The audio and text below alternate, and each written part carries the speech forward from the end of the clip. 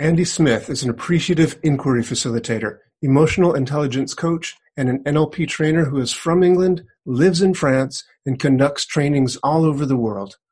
Today, he will tell us all about Appreciative Inquiry and how that can be used coaching teams to facilitate better cooperation and communication, and also in coaching individuals. I love Andy's fresh way of thinking about coaching skills, and I know that you will too. Here we go. You are listening to the Essential Coaching Skills Podcast, a show devoted to uncovering the systems and the secrets that set the best apart, where you learn how to take your coaching clients to the next level, while you grow the coaching practice of your dreams. So sit back and relax, or sit up and get excited. Either way, you might want to pay attention. This could be important. Welcome, Andy Smith. So great to see you again, my friend. How are you? I'm good. I'm sitting here in my house in France in the middle of a thunderstorm at the moment. I didn't know you were in France. We moved over 2011. Oh. So this could never have a house this big with this much land in the UK. Wow. And I was just imagining it was one of those beautiful thatched roofs cottages in Yorkshire or something. Where are you? No, that's pretty much like hedge fund managers that have those, I think. I see. So we won't talk about your level of success then. So what part of France are you in? We're in the Limousin, which is right in the middle. It's very green, hills, forests, lakes, low population density, low crime, low broadband speed, unfortunately. But yeah, it's great. It's real quality of life out here. Nice. Sounds great. Also a good place to be riding out COVID-19, I suspect. Best possible place. I think we've got a nice big garden. We're on the edge of a forest, very few neighbors. So yeah, it's great. Yeah. Good. Well, I'm glad you're safe and doing well. So we are talking about essential coaching skills. This is the Essential Coaching Skills Podcast. So I've known you for a long time as a master of NLP. You've been teaching NLP certification courses and master practitioner certification courses for a long time. You've written some books on NLP. NLP Exercises is a book that I've used a lot in my own trainings. Just always been a really wonderful resource to have at hand.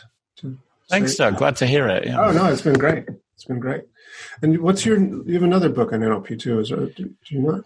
Well, I have a whole series of ebooks, the Practical NLP series, which pretty much covers the whole NLP practitioner course syllabus and a bit of master practitioner.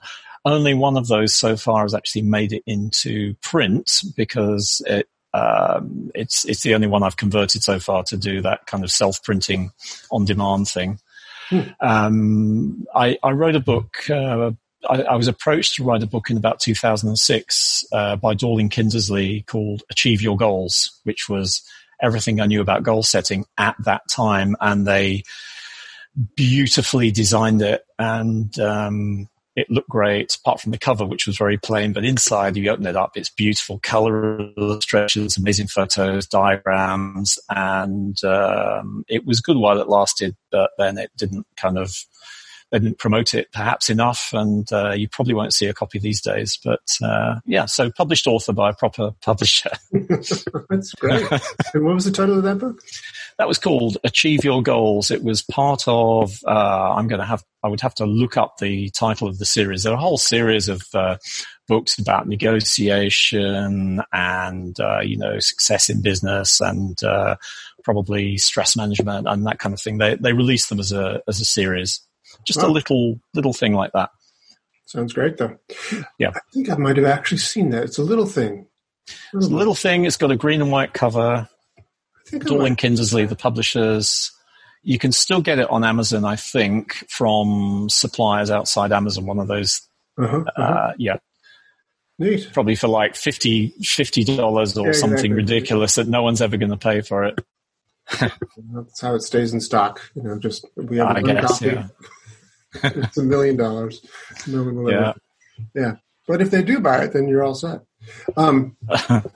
So you also have been doing a lot of training in faraway places, correct? Yeah. Oh, you hear that thunder? I did. Maybe not. Yeah. Okay. So that's happening. Again, I was approached by an agency in Malaysia about 16 years ago. So I've been running courses for them in Malaysia, Qatar, Dubai, Saudi Arabia, Egypt, which was interesting. And then another agency, which I'm just doing stuff in Malaysia and occasionally Dubai for at the moment. But of course, that's all quietened down now with the epidemic, with the pandemic. Right, indeed.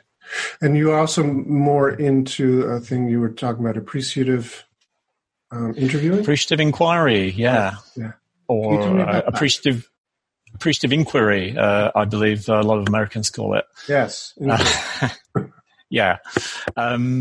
So shall I say a little bit about that? I think you should, yes, because I don't know that many people know about it. I know very, very little about it, only what you've told me so far. Okay. Probably for a podcast about coaching, it's probably best to describe it as a group coaching format.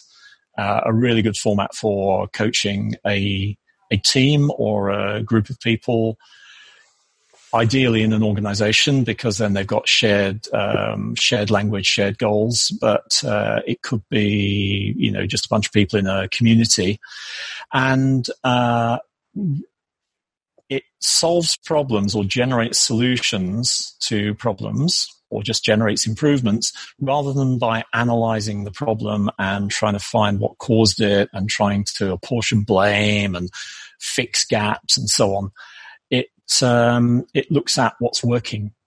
And when you identify what's working, when you look at the conditions which give rise to success and you put more of those in place and you do more of what's working, then things can improve.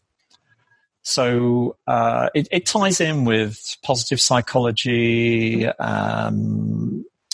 solution focus, I guess, although that's perhaps more of an individual thing. It's kind of in parallel to those. Yeah, it's interesting because I've known that sort of approach for a long time. It ties very well in with NLP, but I've also just known of that kind of approach for a long time. And I wish to God I had a coach when I was playing athletics back in high school who had even a little bit of that notion, because the coaches that I had were like, how could you do such a stupid thing, O'Brien? It's never going like, that was really positive. How can we build on positive? It never was that for me as an athlete, as a young student athlete. But I think it's from what I've seen, many now teams are building in that sort of way, that they are building on the success and finding this solution oriented sort of thing.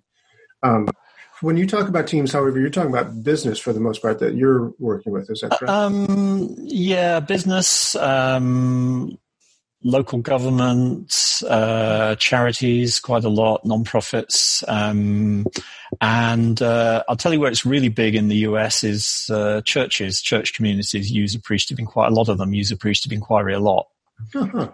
I guess probably not the fundamentalist ones, but maybe the other ones. So tell me, can you give me an example of how that would work? What is it appreciative? How would a team use appreciative inquiry? Okay. So let's take an example that's applicable to almost any team. Okay. Because you can use it not just for fixing problems, but for if something is good, then let's just improve our performance a bit more. Let's say you want your team to work together more effectively and just communicate better. Let me just stop you real quick. Is this something that could conceivably be done at a regular basis? Like you could do it every month, or a continual way of talking? You could build a little bit of appreciation into your regular team meetings, for example. Uh-huh. So just something as small as just starting the team meeting by asking for what examples of success have you had in the last week or the last month, however much it is between meetings. Don't go around the meeting going, what have you achieved? What have you achieved? But just invite people to contribute any successes that they've been part of. And that will put the whole meeting into a better frame of mind for general ideas, coming up with solutions to any problems they do face, making quicker decisions, and so on. So you've got a formal kind of format for appreciative inquiry called the 5D format, or 4D. Sometimes they miss out the defining the affirmative topic at the beginning, or 5D if you include that. They're at 5 stages. They all begin with D. So you define your topic in a positive way. So how do we communicate better as a team? Something like that. Mm-hmm. And what you're doing there is you're setting the frame for what we're going to inquire into, which keeps things on track, keeps things relevant, kind of stops people from going off into negative and complaining if they remember that that's what they're supposed to be inquiring into. Next stage, discovery, is about finding out what's working and finding out the best examples of performance. So it's a little bit like if your listeners are familiar, some of them are, I know, with NLP, it's a little bit like that. We're not interested in the average. We're interested in the peaks. We're interested in the exceptions, the positive exceptions when things are really good. And we can look at what actually causes those.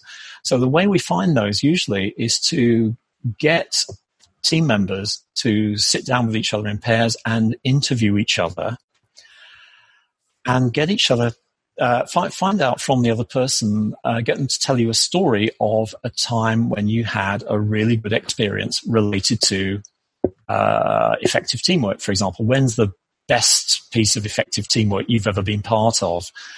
And rather than going for like bullet points or analysis or opinion from a distance, we're looking for stories. We're looking for the person to relive their experience as they tell you about it and lose themselves in it. So they start to associate back into that time, feel the same feelings that they felt then, because that's giving them a lot more high quality information. What letter D does that start with? That is discovery. Discovery. Okay. Discovery, yeah. And then you'd follow that up with, okay, what's important to you about this experience, which, as you know, will help them to clarify their values a little bit around that. So you get some idea of what motivates people, what's important to people. You could ask what conditions were in place that enabled that success, that made it possible.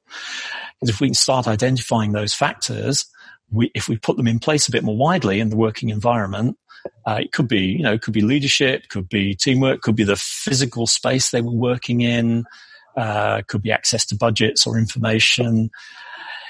If we can put those in place a bit more widely, then that success is going to happen more often. Right. So you might be working with a group. Sorry, go on. What D is that? That's discovery. That's all part of the discovery. So we're looking for examples of success, what contributes to it, what's important about it. We're looking for stories, essentially, because as Yuval Noah Harari says, stories are pretty much what distinguish us from the animals and enable us to cooperate together and so on. So stories are super important. Okay, so generally, the atmosphere in the room has changed at this point. Right. People are buzzing, they are positive because people, once they realize they're not going to get cut down for it, then they love talking about their successes, achievements, things that are meaningful to them, things they're proud of. So the atmosphere in the room will have changed. And this is particularly true if you can get people in different roles that don't normally work together or at different levels to interview each other. they open up to each other. They start understanding each other's viewpoints better. Nice. And ideally, you're going to involve everyone who's going to be affected by any kind of change that you're planning in determining what that change is, so that they feel the change is theirs. So it also, just in itself, in the process, enables the team to communicate better with each other. Yeah, I'm sure it does. Yeah, irrespective, even if you're asking them about to look into a different subject altogether. Right. So does this discovery process go on for hours and hours and hours, or is this a 5-minute exercise? Or if you're going to do the whole thing in one go, the absolute bare minimum that you'd need, I think, is half a day, say 3.5 hours. That's for the discovery. Pretty much the. Yeah, if you're working with a group, because they have to share their experiences. If you're going through it one-to-one with somebody, you could do that in like a 90-minute coaching session. Probably you could get through the whole cycle. Interesting. Cool. Yeah. What's the third step after discovery? Okay, so the next step is dream. Uh-huh. And what we're doing here is the group as a whole is creating some sort of vision of what their ideal future will be like. So it's not goal setting as such. We're not dealing in precise quantities or times. We're not quantifying anything. In fact, we're doing it kind of metaphorically, because the more vague and metaphorical it is, the less there is to disagree about between people. So we're going up high into the metaphorical realm, big chunk, and then later on we come down into the details and what we're actually going to do. So what you get people to do in groups of 6 or 8 is to collaborate on creating some kind of artistic representation of what this ideal future will be. So they might have a piece of flip chart paper, a load of colored pens, a load of post-it notes in different shapes, little pipe cleaners and balloons they can do 3D stuff with. So whatever they want to create. Do interpretive dance or write a song? Interpretive dance. We did have somebody come up with a song at one point in one group. We had someone else come up with a DJ came up with a rap. We have had interpretive dance. We've had living sculpture. We've had mime. I did a training course in Estonia a couple of years ago, and it seems they love theatre over there, because every single group in there came up with a little theatrical sketch of 2 or 3 minutes long. So, great. Yeah, I love it. Yeah. I love it. So any art form you like is great there. Yeah. So they create this thing. They present it to other groups in the room. If you're working with this is the other thing I should say. It's very scalable. So you could work with a team of 6, 8 people. If you had a team of 12, you probably have 2 groups, 2 tables. You could have a whole organization in there. You could have 100 people in the room or 200 people in the room. Just by having more tables. Mm-hmm, mm-hmm. You probably need a few people to flip between tables and keep them on track, but it's a very scalable process. Nice. So I've worked with like 150 people sometimes. So they've created this thing. They present it to the room. This has given them some ideas about where they want to get to. We're not bothered about how possible it is or how they practically get there, because even if you only get 20% of the way there, that is 20% further on than you are now. Yeah. Yeah. Next stage is the design stage. The way I tend to treat this with teams and small groups is it's a little bit like the option stage in the Grow model, where people come up with ideas about what they could do. They're not committing to anything at this point. It's like, what could you do? What else could we do? What else could we do? So you could slot in your favorite idea generation strategy there. You could slot in the Disney strategy for creativity, for example. I've done that sometimes, or 6 thinking hats, or whatever. Yeah. So the idea is to come up with loads and loads and loads of ideas. If you're working on a bigger scale, like whole organization, it might be more about how do we need to reconfigure the organization in order to support this dream that we've that we've created.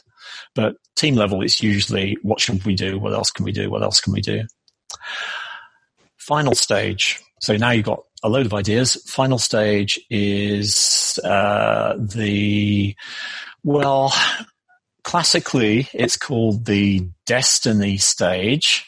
A lot of people call it the delivery stage, which I tend to favor because it's kind of more business friendly.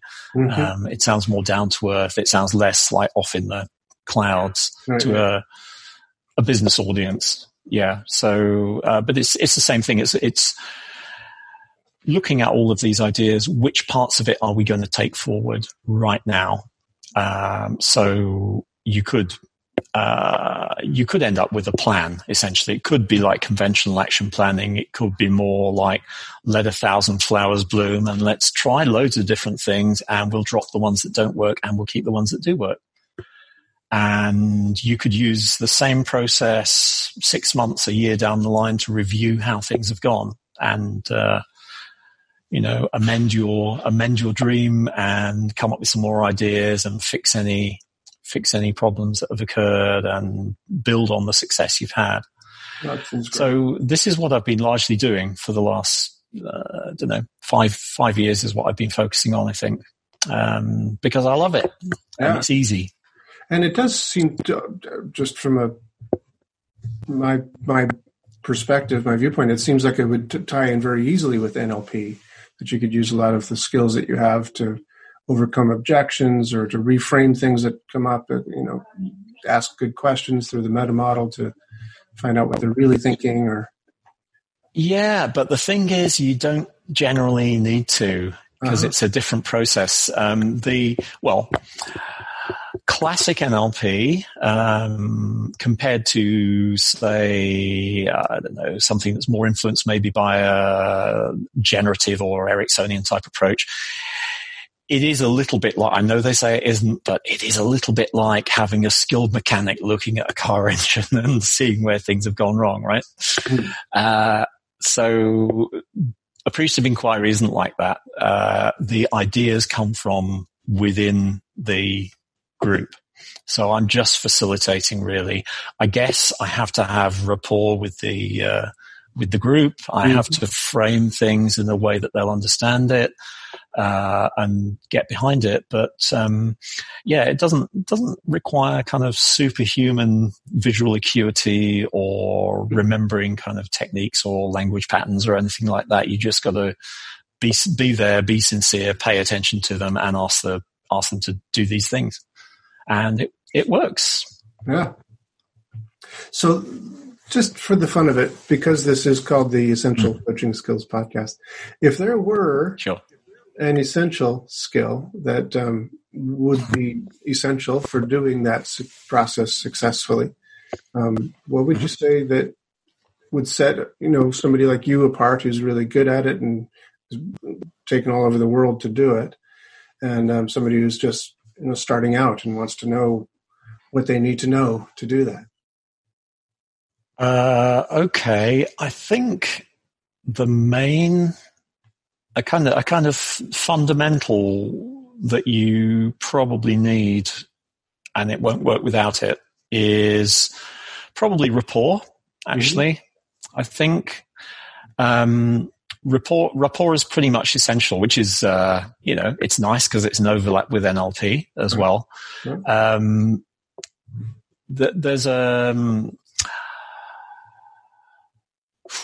There's a book which I forget the name of that's come out recently by Richard Boyatzis and some other people. I'm looking for it now, but I may have got it.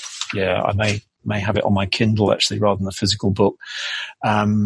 Where he's talking, I think it's called Helping People Change. Oh, we can maybe flash that up on the screen afterwards when we looked it up.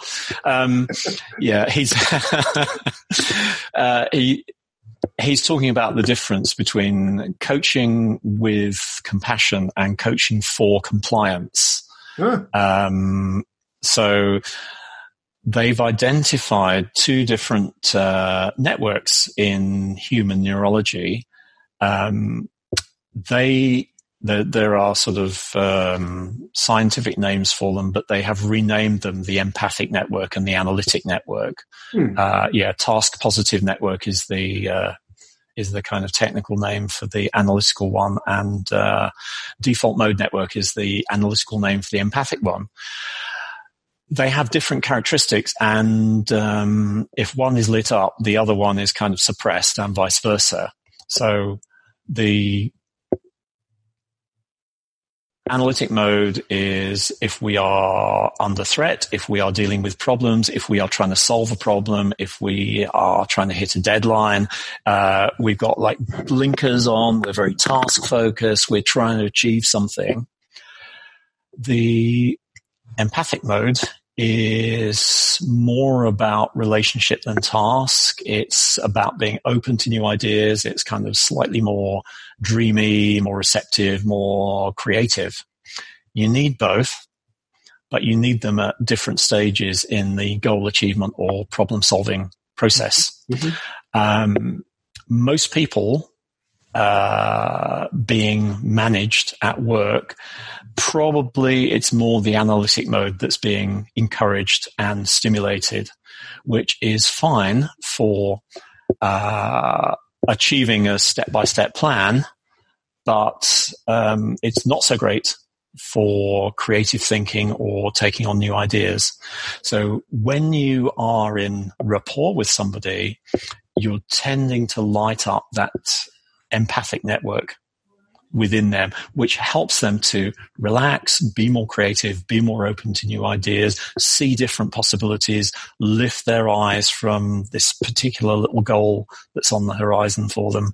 Mm-hmm. If you're telling them what to do, or if like these athletics coaches that you were talking about, they are criticizing your performance all the time, that puts you into analytic mode, and it makes it much harder to actually learn to do something new.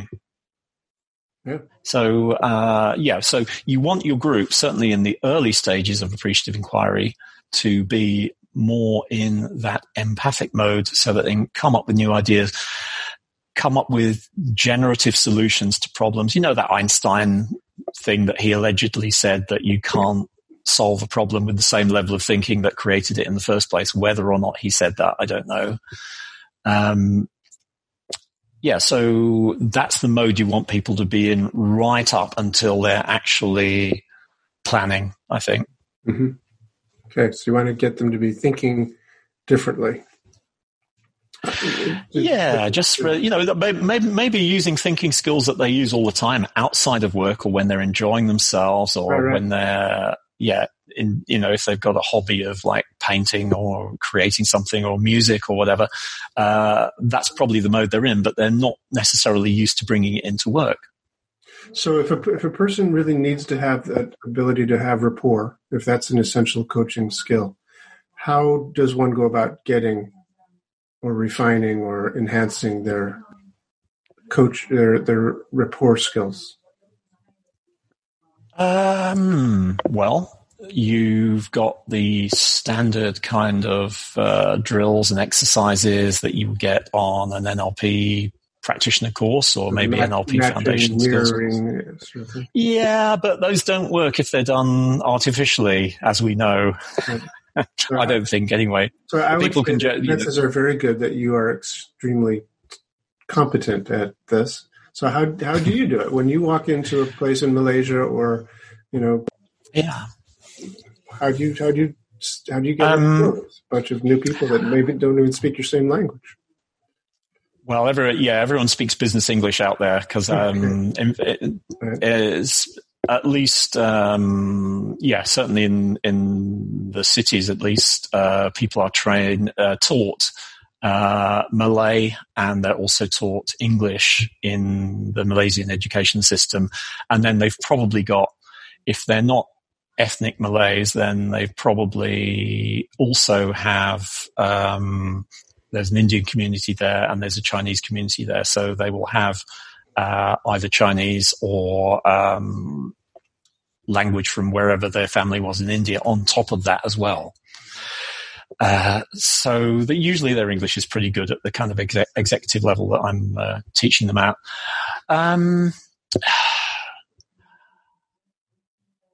Let me just think. It's certainly easier when you are relaxed and confident yourself. That's for sure, because your fears get in the way. If you're in analytic mode yourself, right. That's going to inhibit you from picking up on signals and so on. So the more, do you have any the more times I go for yourself to be, Yeah, I do. I still do that thing of centering myself, which comes from it comes from martial arts, specifically Aikido, where you pay attention to your central point, and anytime you feel yourself getting a little bit off balance, you just kind of refocus yourself there. This is I was body thing, or were your central body, like an embodiment type of thing, and I did a little bit of studying Aikido, like 20 years ago. Not enough to get any good at fighting people, but enough to give me that anyway. Okay, and that certainly works in terms of calming you down, making you feel stronger. Peripheral vision is another thing that I use. Paying attention. Yeah, so maybe you're as we're doing this on video, maybe your viewers will like to try this. Don't do it when you're driving, though, folks. So if you just look straight ahead with soft eyes, and then you gradually become more and more aware of what you can see either side of whatever point it is you're looking at, and just let that widen all the way out. Nice. Until you can actually test this. If you lift your hands up to the side of your head and kind of wiggle your fingers, you'll find a point where you can see the fingers when they're wiggling, but not when they're still. So that's the very edge, the periphery of your vision. And considering our eyes are facing forwards, it's amazing how far around it goes. Yeah, that's true. Yeah. So I quite often do that as like a warm-up on my training courses anyway. And I encourage them to take their field of awareness even further round behind. So you don't just do it for yourself, you have the whole room do it. So kind of... I can ask the whole room to do it. So quite often dropped in as a kind of self-management exercise if I'm teaching emotional intelligence, for example, or just like a warm-up if we're doing NLP to encourage sensory acuity. Yeah. One of my favorite ways to start a seminar is to say, before we start. Yeah. It's one of my favorite ways to start. And then doing some sort of exercise like that, where it's just, it's a group activity that we all can, do without failing, and just, have a fun thing to do together. Yeah, it's always nice to put that. What is that frame called? This shows you how long I've been out of NLP training. That frame where, when you do an exercise, the discovery frame, where you're not competing. It's not about how well you can do it. It's about what you learn while you're doing it. Yeah. Overlap with the Appreciative Inquiry discovery frame. Yeah. I guess. Yeah. Yes, indeed. It is. So the idea being that people are the experts on their own experience. So, I've got no idea about, Malaysian business life, really. All we can do is have peripheral vision, you know that. Well, they do now. Yeah. You could assume. One would assume people with eyeballs have peripheral vision. So that seems like a really good thing to do, because it does help you get into your state of openness, but it also helps to have everyone else doing the same thing and having fun doing it. It's a good way to create rapport in a room like that. Yeah. So that would be a really great answer for this first question, which was what's an essential coaching skill for you as a coach? The other part that I like to ask people, because many of our listeners are people who are striving to be coaches, make a living out there in the world as a coach. And so I'm also asking, what what advice or what do you think would be an essential skill for someone to have or be able to develop to be successful in business as a coach? What's an essential coaching skill from that side of the coin? Well, like some kind of giant figures in NLP that you've been telling me about, that I'm not even going to name the names of, I don't consider myself particularly successful on the business side. Well, yeah, but it's a little bit of that. It's a little bit of that Tim Ferriss thing where where you find somewhere in the world where the stuff that you like and want and nice things aren't actually anywhere near as expensive as where you came from. Mm. So the bit of France that we're in, the Limousin, is actually the cheapest place to buy houses and buy land. And for my money, it's also the nicest part of France as well, because it's not overcrowded and it's quiet and it's peaceful. The weather is better than the UK, but it's not not incredibly scorching in the summer. I guess if you're coming hasn't been up to UK, anybody's weather. Yeah. That is true. I used to live in Manchester, so it's I'm definitely pretty much anywhere. It's an improvement. Yeah. Do they have gold toilets though? They do not have gold toilets, I'm afraid. No, all lifts. Well, how could you possibly live there? I don't understand. Okay, so all of this was by way of buying myself a little bit of time to think seriously about your question. All right, so first thing, I think a lot of successful people they're successful because they happen to have been lucky. So you could have people who are equally smart, equally hardworking, perhaps have kind of taken equal number of chances and they haven't succeeded. But the ones who did succeed, those are the ones we take advice from because, wow, look at how successful they are. And they don't realize very often that it was luck that played a part in what they're doing. Obviously, to an extent, we make our own luck. There are things we can do to sabotage ourselves, which we shouldn't do any of those. So how can we capitalize on that? How can we kind of make that into some sort of principle for success? I would say, please go ahead. Yeah. I would say we try different things. In some, this is a thing that, Jervis Bush, the guy who originated Clear Leadership, another discipline related to appreciative inquiry that I'm very interested in, say it again, but not Clear Leadership. It's called. He has a book called Clear Leadership, which I seriously recommend everyone. Jervis Bush, yeah.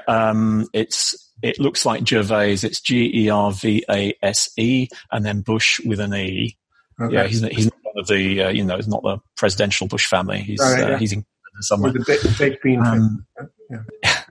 So he's written this book called Clear Leadership, and he also has this concept of generative leadership, where there's a big sort of idea in corporate leadership of the visionary CEO, the visionary leader, the leader that has this vision of the promised land where they're going to lead the company to, and they have the skills to get people to buy into them. So you get these kind of heroic CEO figures like, I guess Steve Jobs would be a real example of a visionary leader.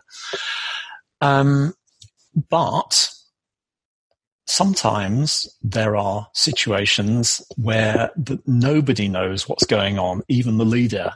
So their vision might be wrong, or there's just too many unknown variables for them to know what on earth is going on. Like the current situation, really, I think. Right. The platform we're on now, Zoom, has got very lucky in this situation because people can't go to physical meetings anymore. So they want a user-friendly platform. And I think they're their usage, their customer base has gone up by like factor of 10 or something like that. For sure. Around there. So they've done, they kind of got lucky in this situation. Yeah, that's true. Right place. Yeah. Who could have predicted it? Well, I think there were like governmental health panels predicting pandemics in pretty much every civilized government in the world, but they weren't listened to. Nobody expected it to happen. The thing is, it's hard to say when it's going to happen. They were pretty much, from when I was reading, people who study pandemics were going like, it will happen. Question when, and that's the hard part to answer. Sure. We could have built resilience into our health systems and so on. I think the UK government disbanded their pandemic study group. So anyway, but nevertheless, Zoom made out real well. They made out real well. So what can we do in situations where, or environments where we don't know what's going to happen next? Will things go back to normal? Will everyone still want virtual meetings and trade? The industry I'm in, training and coaching, is massively disrupted by this whole thing, almost as much as the travel industry and the hotel industry, I guess. So what can you do? You can try different things. You can make little kind of investments of time and ideas, maybe of money, that aren't going to break you if they don't work, because some of them won't work. Some of them will work, and you drop the experiments that fail, and you keep and build on the ones that do work. It can be very easy when you're, if you have a tried and tested method that's worked for you in the past, or that, if you're coming into the coaching industry and part of your coach training is some kind of marketing method that the founder of that coaching school had used to do extremely well, and they're teaching you that marketing method as part of the training, but it doesn't work in today's world, that can be really tricky. Because what are you going to do? Are you going to double down on it and keep doing it, or are you going to try something else? Right. So we need to, lift our head up, look around a little bit, occasionally come out of analytic mode, stop working the plan for a moment, take a look around, see what else is going on, see other things you could try, get ideas from other people, see what's working for other people, I guess, and learn from them. So it sounds, if I may, sounds a little bit like what you're saying is that you make your own luck, if you will, by being able to be flexible and use in a way the ideas behind appreciative inquiry. To say, to an extent, yeah. You make some of your own luck, and there's stuff going on. So sure. I like to think of it as being, I'm not a surfer, but it is a bit like surfing in that there is the sea. It's huge and powerful. You have to work with it, and you can do some amazing things with the sea and the surfboard. There are multiple ways to screw yourself up that they probably just never even think about. And sometimes it's not going to work anyway, but when it does, it's amazing. Right. So the skill, the skill of the surfer has a huge influence, but it's not the whole thing. They can still wipe out. Right, sure. I did think of something else, actually, while I was in the middle of that rant, which actually relates back to appreciative inquiry and may be really, really useful to individual listeners. Right. Which is this. We, as creatures, as human beings, we tend to pay more attention to negatives and problems than we do to positives and opportunities. You can see why that would have worked in our evolutionary past. If you're paying more attention to a nice juicy antelope than you are to a hungry lion, you're probably not going to survive to pass your genes on to the next generation. So it's easy to forget when you have had success. It's easy to forget that if you're only focused on problems, it's easy to forget that you do have some skills and there are things that you are good at. And people are good in different ways. So think about what's worked for you in the past. Think about, when have you really enjoyed coaching? When have you really felt you're doing just the right thing as a coach? When has it seemed like the world has been throwing opportunities your way?